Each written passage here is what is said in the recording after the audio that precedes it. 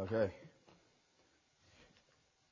So, thinking earlier at the start of our service about this idea of Galatians, and entering the world of Galatians, we sort of undergo this kind of culture shock, and how hard it is, what a struggle it is for us to make sense of Paul's kind of ferocity, his absolute commitment to believing certain specific, defined truths, and not just believing those with passion himself, but insisting that the church, everyone in the church, believes the same things.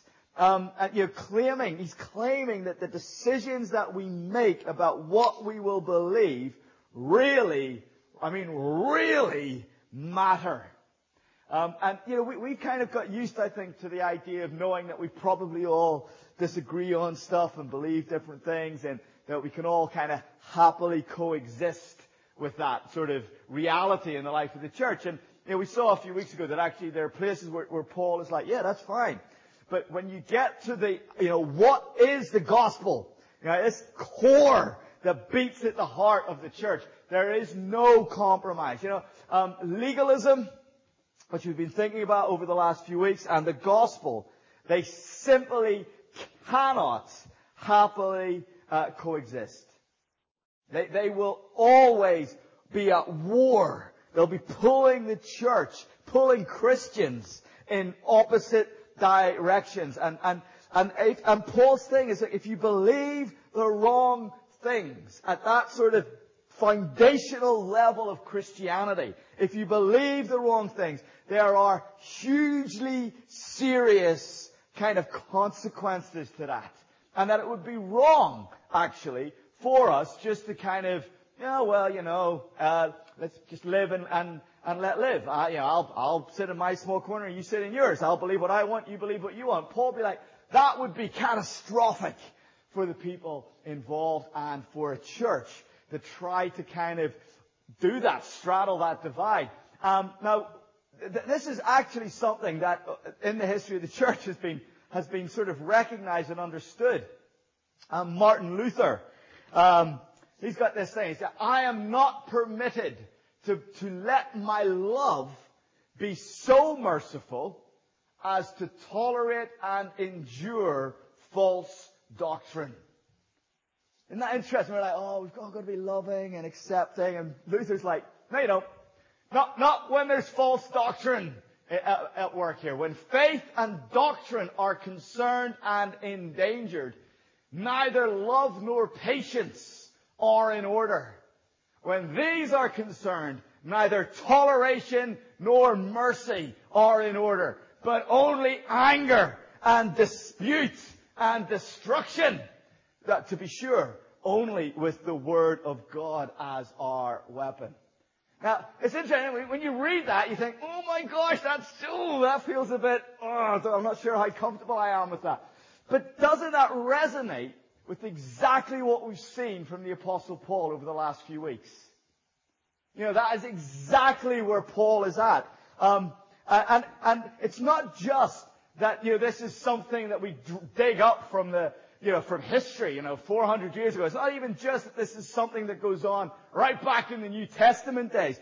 This was something that Paul anticipated pastors doing as part of their job description. Right? So when Paul is writing to Timothy, and he's laying out for Timothy, this is your job, alright? You're a pastor.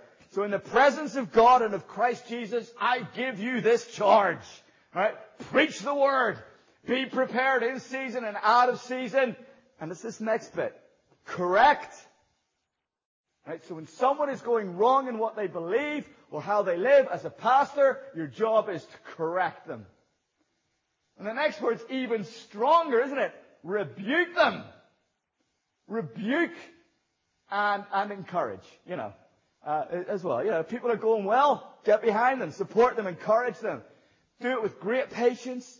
Do it with careful instruction. And then he warns, there will be a time when people will not put up with sound doctrine. It's like, whoa, Maybe we'll do Timothy sometime. I don't know. But it's like, I mean, can you imagine, right? I don't know. Is that what you expect from your vicar? Yeah. Bit of rebuke. Bit of correction. Obviously with patience and careful instruction.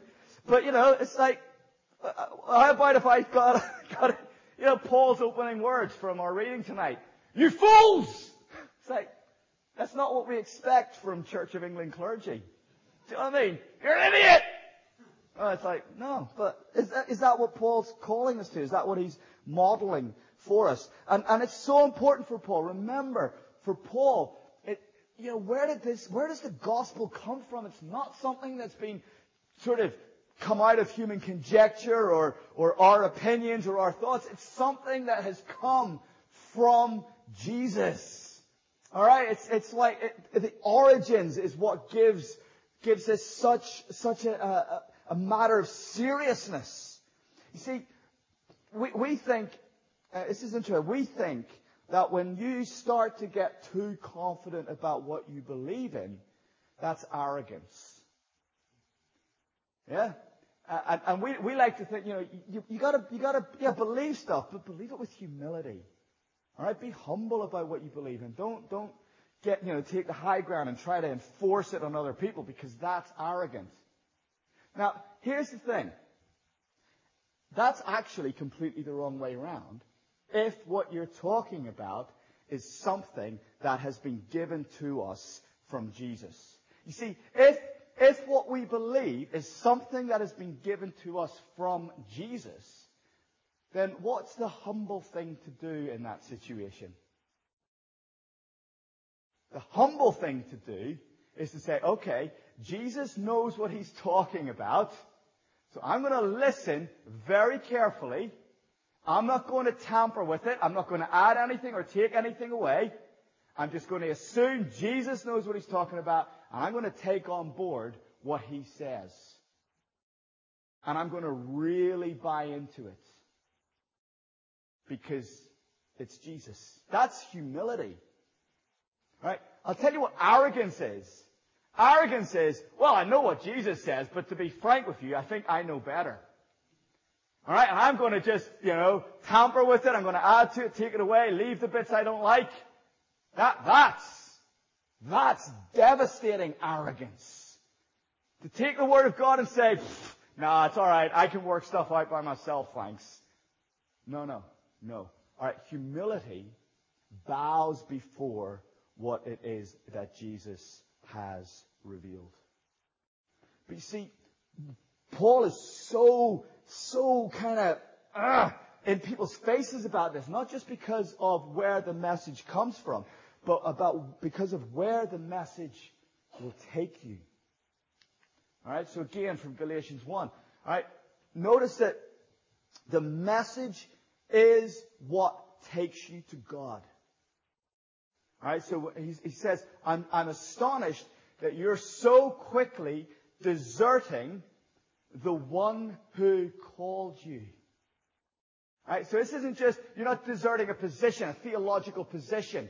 You're not putting down an opinion. Right?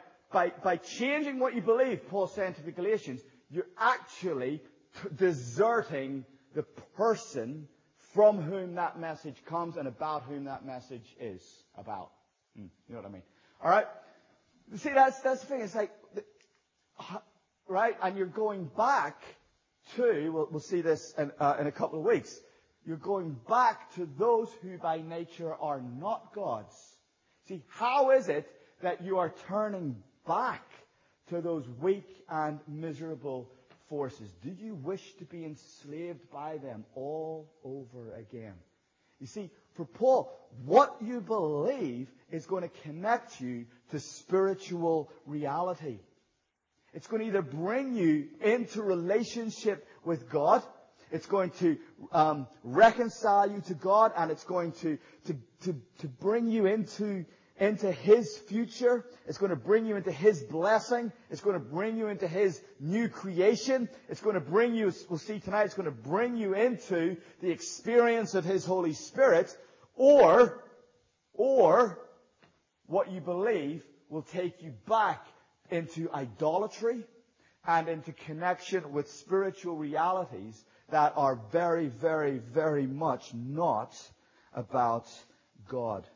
You see, what you believe engages you always with spiritual reality. What you believe is not just a matter of intellect. It's a matter of spirituality. And this is why Paul he's like, you've got to believe the gospel. Alright, don't mess about with that, okay? Don't get rid of that. Don't turn away from that. Don't tamper with that. Don't replace it with anything, because what you believe connects you either to God or to idols and to dark and demonic spiritual realities. Now, we see this in tonight's reading. This way in which what we believe connects us or exposes us to spiritual reality. All right? You foolish Galatians, says Paul. Right? That's quite, again, I think that's quite shocking for us. We're not used to Christians talking like that. But Paul's just like, seriously guys, you're just idiots. All right? You know, who has bewitched you? Isn't that an interesting question to ask? Right? It's not like, okay, who convinced you with logic and rhetoric? Right? Who argued you out of believing the gospel? Who created that sense of intellectual doubt in your minds? No. All right, see, for Paul, the fact that there's a church here that is turning away from the gospel, Paul's like, no, there's something spiritual at work here. All right, who has bewitched you? All right, see, Paul understands that there must be some dark spiritual force at work in the life of the Galatian church that has been introduced, brought into the life of that church by these false teachers who are presenting this message that Paul says is really no gospel at all. You see, it's not just about the freedom to believe whatever you want to believe. You know, Paul's like, no, what you believe matters. It's similar to the situation at Corinth, isn't it? Where Paul, writing to the church at Corinth in Greece, says, I'm afraid that just as Eve was deceived by the snake's cunning, your minds may somehow be led astray from your sincere and pure devotion to Christ. You see the way Paul there links this being deceived by Satan with your minds being led away from sincere and pure devotion to Christ. All right, there's this interplay between spiritual reality and what goes on in our minds, in our intellect. All right, if someone comes to you, Paul goes on, this is 2 Corinthians 11, verses 3 to 4, if you want to be looking it up later. If someone comes to you and preaches a Jesus other than the Jesus we preached, right, it sounds very like the opening language in Galatians, doesn't it? A gospel other than the gospel we preached. If someone comes and preaches a Jesus other than the Jesus we preached, or, this is frightening, or if you receive a different spirit from the spirit you received, or a different gospel from the one you accepted. See, this day Paul's like, you know, it's not just about what you believe or don't believe. It's not just, well, you know, it's a matter of opinion. Paul's like, no, Satan is at work in this issue. All right, you know, actually in 2 Corinthians chapter 11 and verse 14, just a little further on in the same chapter, Paul nails it. He says, Satan himself masquerades as an angel of light. It's extraordinary, isn't it? I don't know if you've ever thought of the question of what I believe as being an arena of spiritual warfare. But that certainly seems to be how Paul sees it. Before your very eyes, Paul goes on in tonight's reading, Galatians 3, before your very eyes, Jesus Christ was clearly portrayed as crucified. I would like to learn just one thing from you. All right?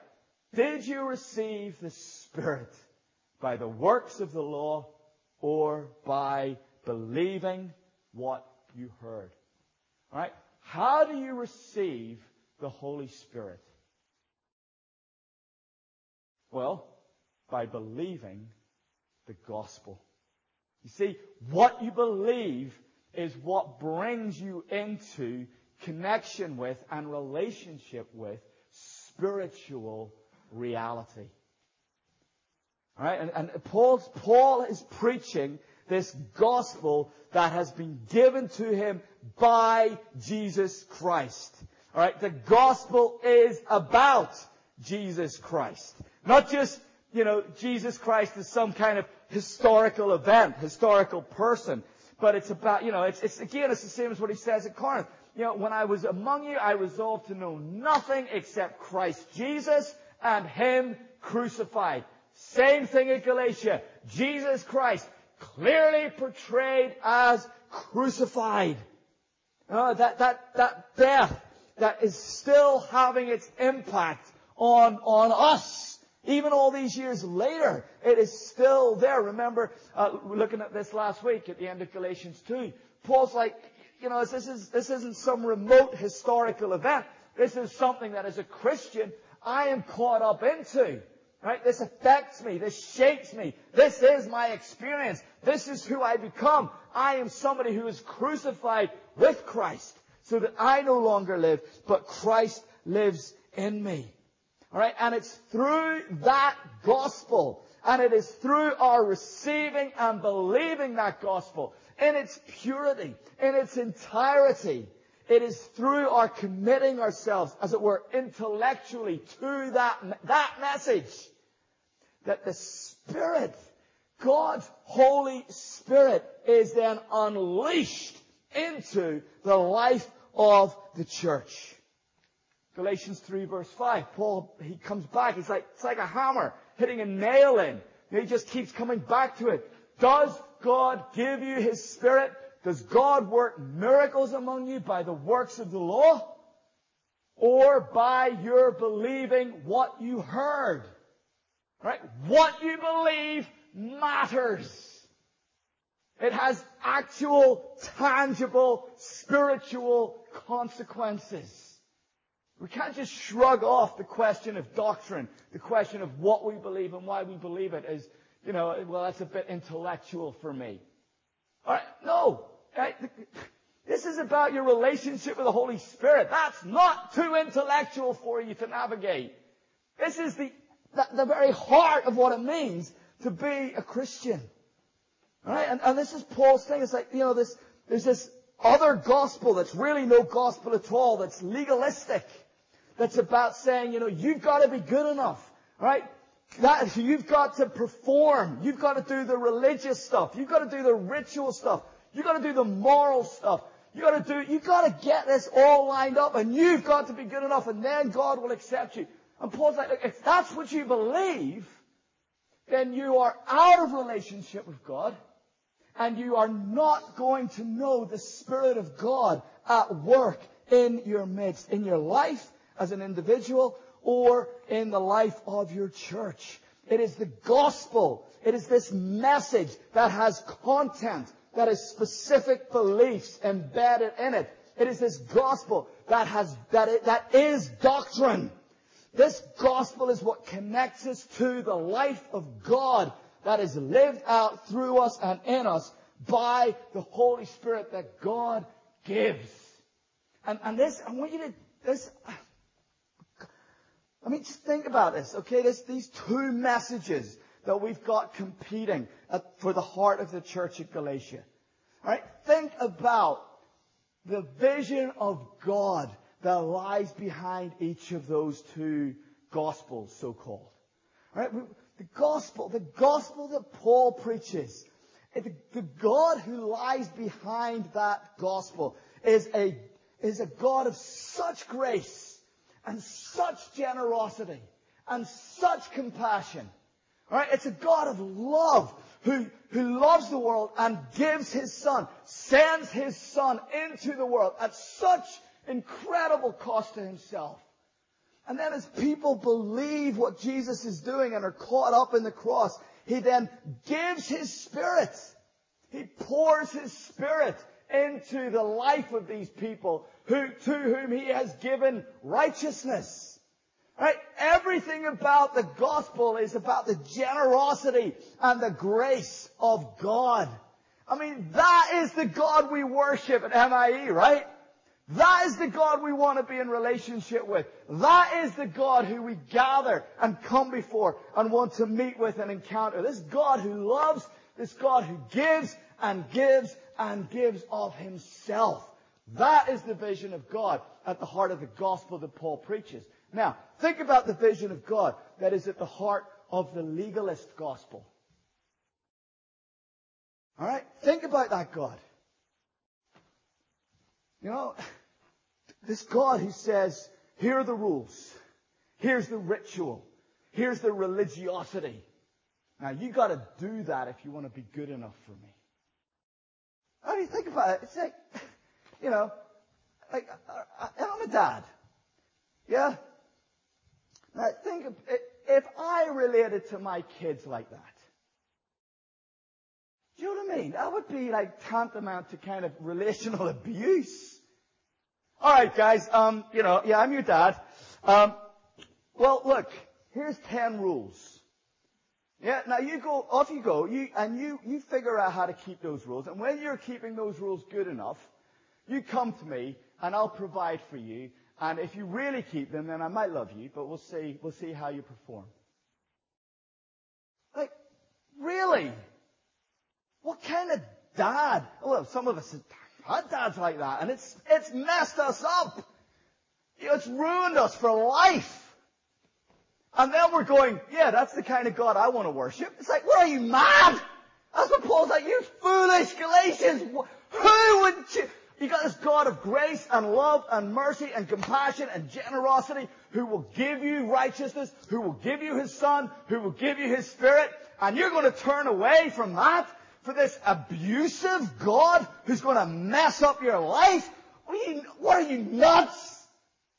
And that's why Paul is so agitated about it. He says, don't you understand? You're going to damage. This is a hellish view of God. You will be crushed by this God.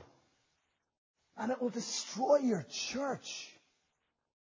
And that's why Paul is like, seriously, guys, you make that choice, you're fools. You foolish, foolish Galatians.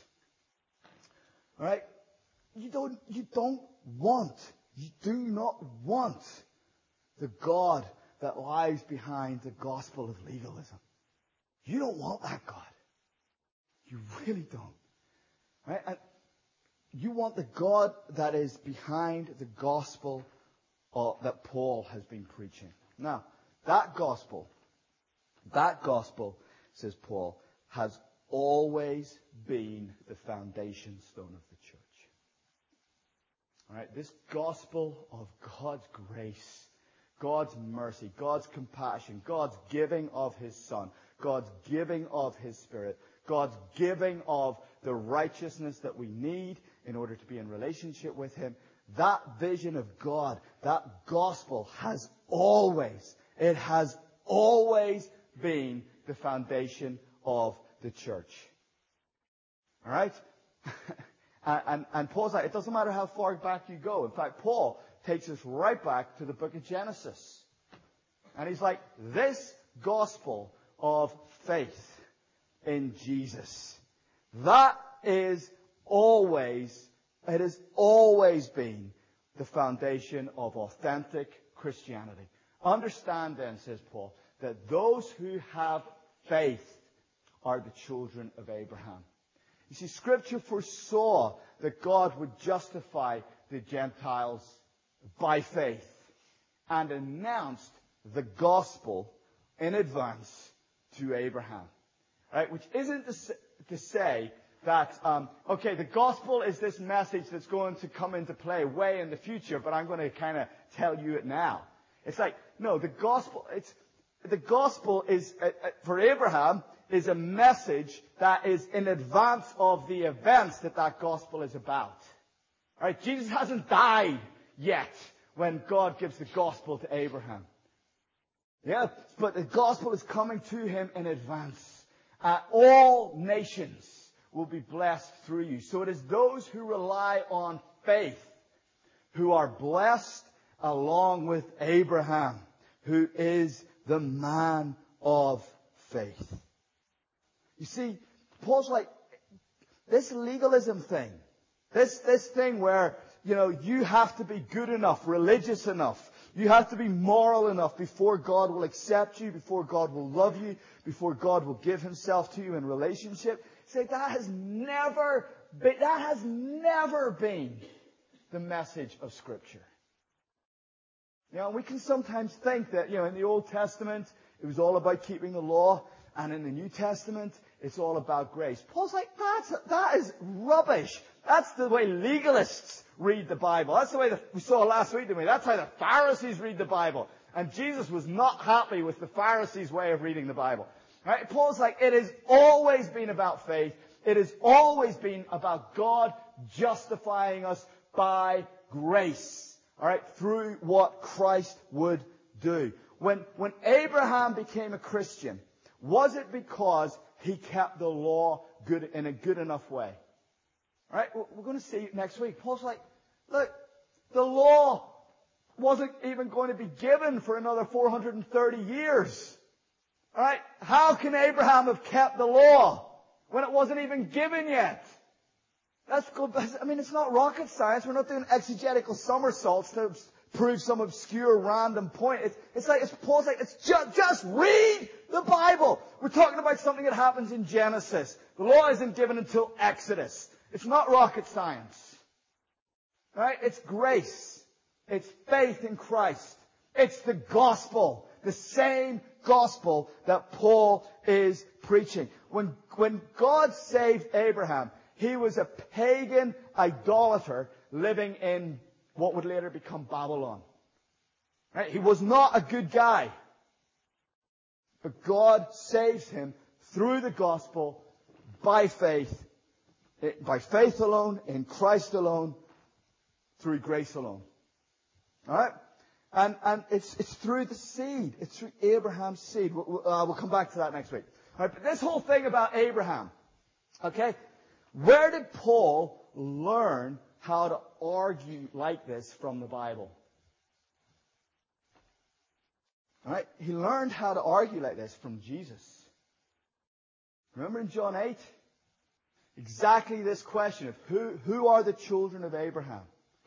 And, it's the Pharisees again, and they're like, we are Abraham's descendants. We keep the law. We've been circumcised. We'll get into that in a few weeks as well, just to give you a warning. Alright? But this is he's like, we're the holy ones. We're the righteous ones. We're the pure ones. We're the ones who've been religious enough. Remember the Pharisees? Thank you that I'm not like that guy over there. I fast. I give 1/10 of everything I earn. I keep the law. We're the children of Abraham. And Jesus just never gives in to these guys.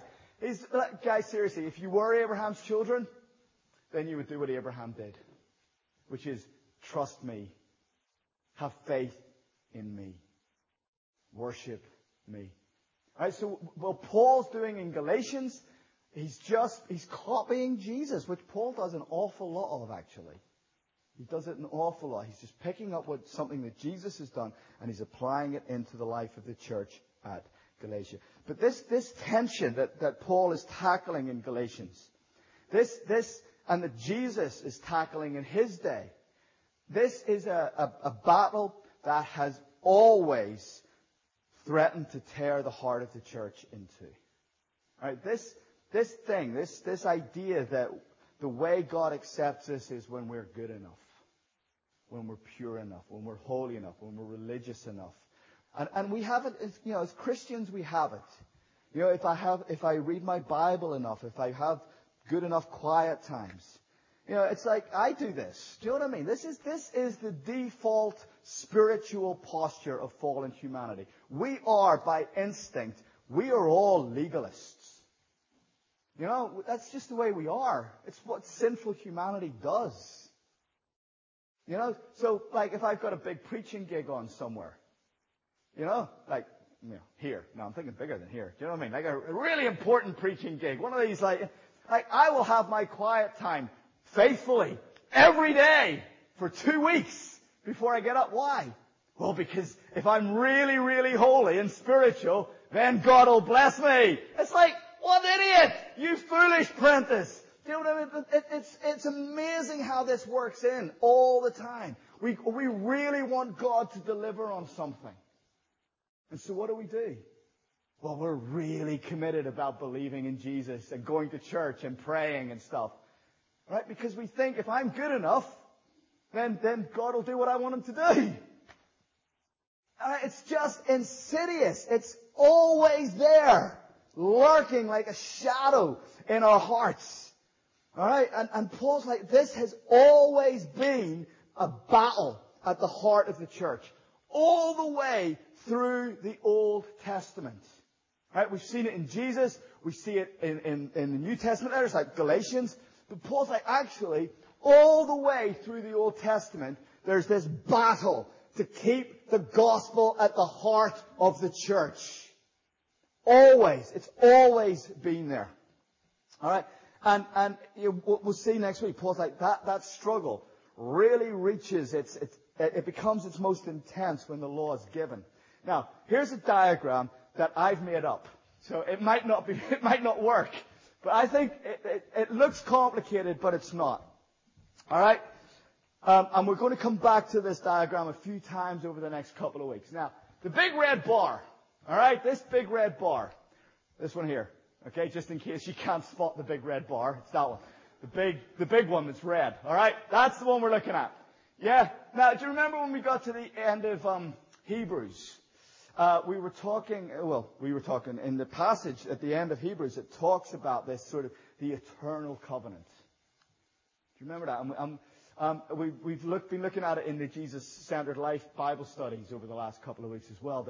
That before creation was even called into being, God had already made covenant. The Father had already entered into covenant with the Son.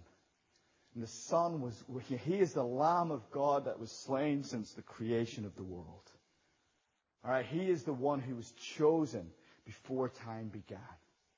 Alright, this was always going to be how God saved His people. It was always going to be through Jesus. Alright, so right from the word go, Adam and Eve, right? Bam, here they are, the first people that need to be saved. How are they going to be saved? There's a promised seed, a serpent crusher, who's going to come and slay Satan the dragon. Right? It was always about you. How is Abraham saved? Through his seed. We'll look at that next. That's next week's sermon. Stop. Right. Back to this. Okay. All right. This is always how people were going to be saved. And when we have been, it's like that hymn, isn't it? Amazing Grace. When we've been there 10,000 years. All right. In new creation, we will still have been saved, and we will still be in relationship with God, and we will still be there because of this gospel, this eternal covenant that the Father made with the Son, that the Son would come, that He would die, that He would bestow on us, He would give to us as a gift His righteousness, and that would be the grounds of our acceptance before God. That is it always has been, it always will be. Whenever you have lived, wherever you have lived, however you have lived, if you are saved, it is because of that red line.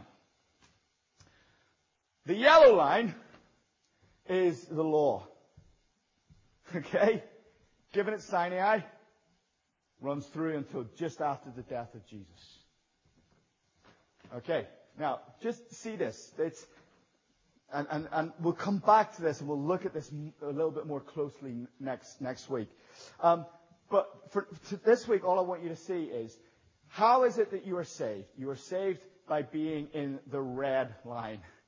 Alright? And for part of the church's history, the law was a big deal. in the church's experience. So this is how, under the law, the curse of the law is that Judah goes into exile at Babylon. Yeah?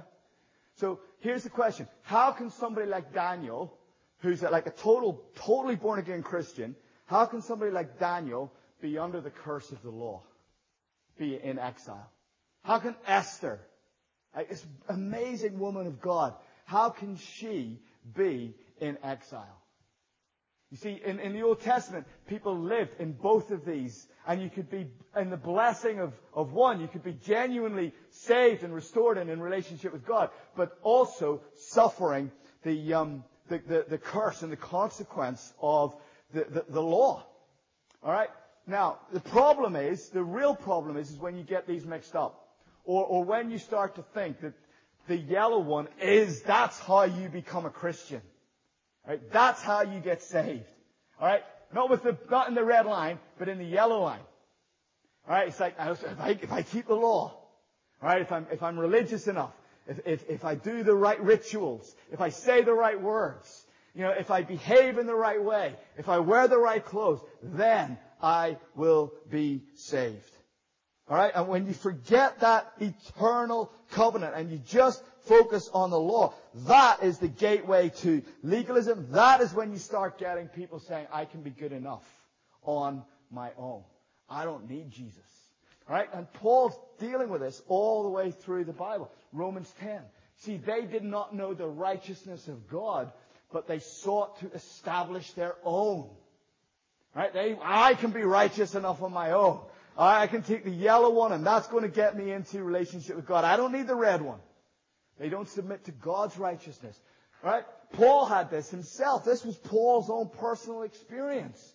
Right? As for righteousness based on the law, Paul's like, I was faultless. I actually did it.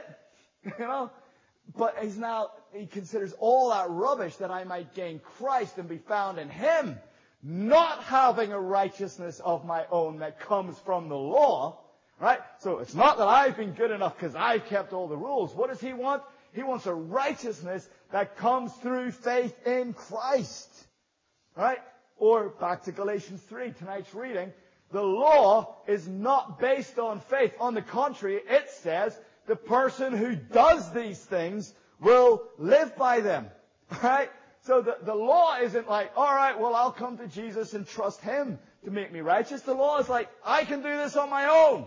I can take the law and I can keep it well enough in order to be acceptable to God. And all the way through the Old Testament, right? All the way through the Old Testament, there has been the warning, don't treat the law like that. That's not what the law is about. Right? And I keep thinking ahead to next week because really it's a sermon in two parts. But all the way through the Old Testament, the warning has been, don't be a legalist. Don't try to use the law to earn your way into God, to be good enough for God. You can't do it. Do you know about Mount Gerizim and Mount Ebal? Alright, so, when the ancient church was going to go into the promised land, one of the first things they were to do was they were to separate into two halves. And there would be 6 tribes would go on to Mount Gerizim, and 6 tribes would go on to Mount Ebal. Alright? And the tribes in Mount Gerizim were to announce all the blessings of the law. Alright? And the guys on Mount Ebal, they had to pronounce all the curses that would come if the law is broken. Right? You can read all this in Deuteronomy chapters 27 and 28, what all those curses were. Now, here's the thing. They had to build an altar to make a sacrifice. Where do you think they had to build the altar? Mount Gerizim or Mount Ebal? Mount Ebal. Alright? You see, this is what Paul says, look. And he quotes Deuteronomy 27 in his letter to the Galatians. All who rely on the works of the law are under the curse. Right? Because it's written It's actually written. All right, this is the warning. This is all right, guys, right as Moses is giving them the law, he's like, seriously, don't try to use this to earn your way into God's presence. All right, if you try to do that, you will be cursed, because cursed is everyone who does not continue to do everything written in the book of the law. That's the whole point. All right? And the church has always known this. 400, 500 years ago, 400 and something years ago, they wrote the Westminster Shorter Catechism. This is teaching doctrine to kids. All right? This is the children's catechism. There's also a larger catechism, which is for the grown-ups. That's really mad. But this is the kids' one. What does every sin deserve? Every sin deserves God's wrath and curse, both in this life and in that which is to come. Which means that legalists are where? Under God's curse. All right? If you are going to try to be good enough for God, you are, by definition, under the curse of God. Which, if you're a legalist, is really bad news, right? Because what do you have to do? You have to just try harder. All right? If I'm not keeping the law well enough, I have to do everything. Everything written in the book of the law, I have to do it all the time. I've got to keep going. Right? So you're in this sort of downward spiral that just drives you further and further and further and further away from God. Right? It's the irony of legalism. We were looking at this a couple of weeks ago, weren't we? That actually the better you are, the further away from God you are. Right? It's horrible. It's horrible.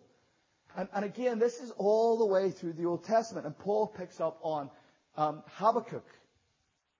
All right, he quotes Habakkuk. The righteous will live by faith.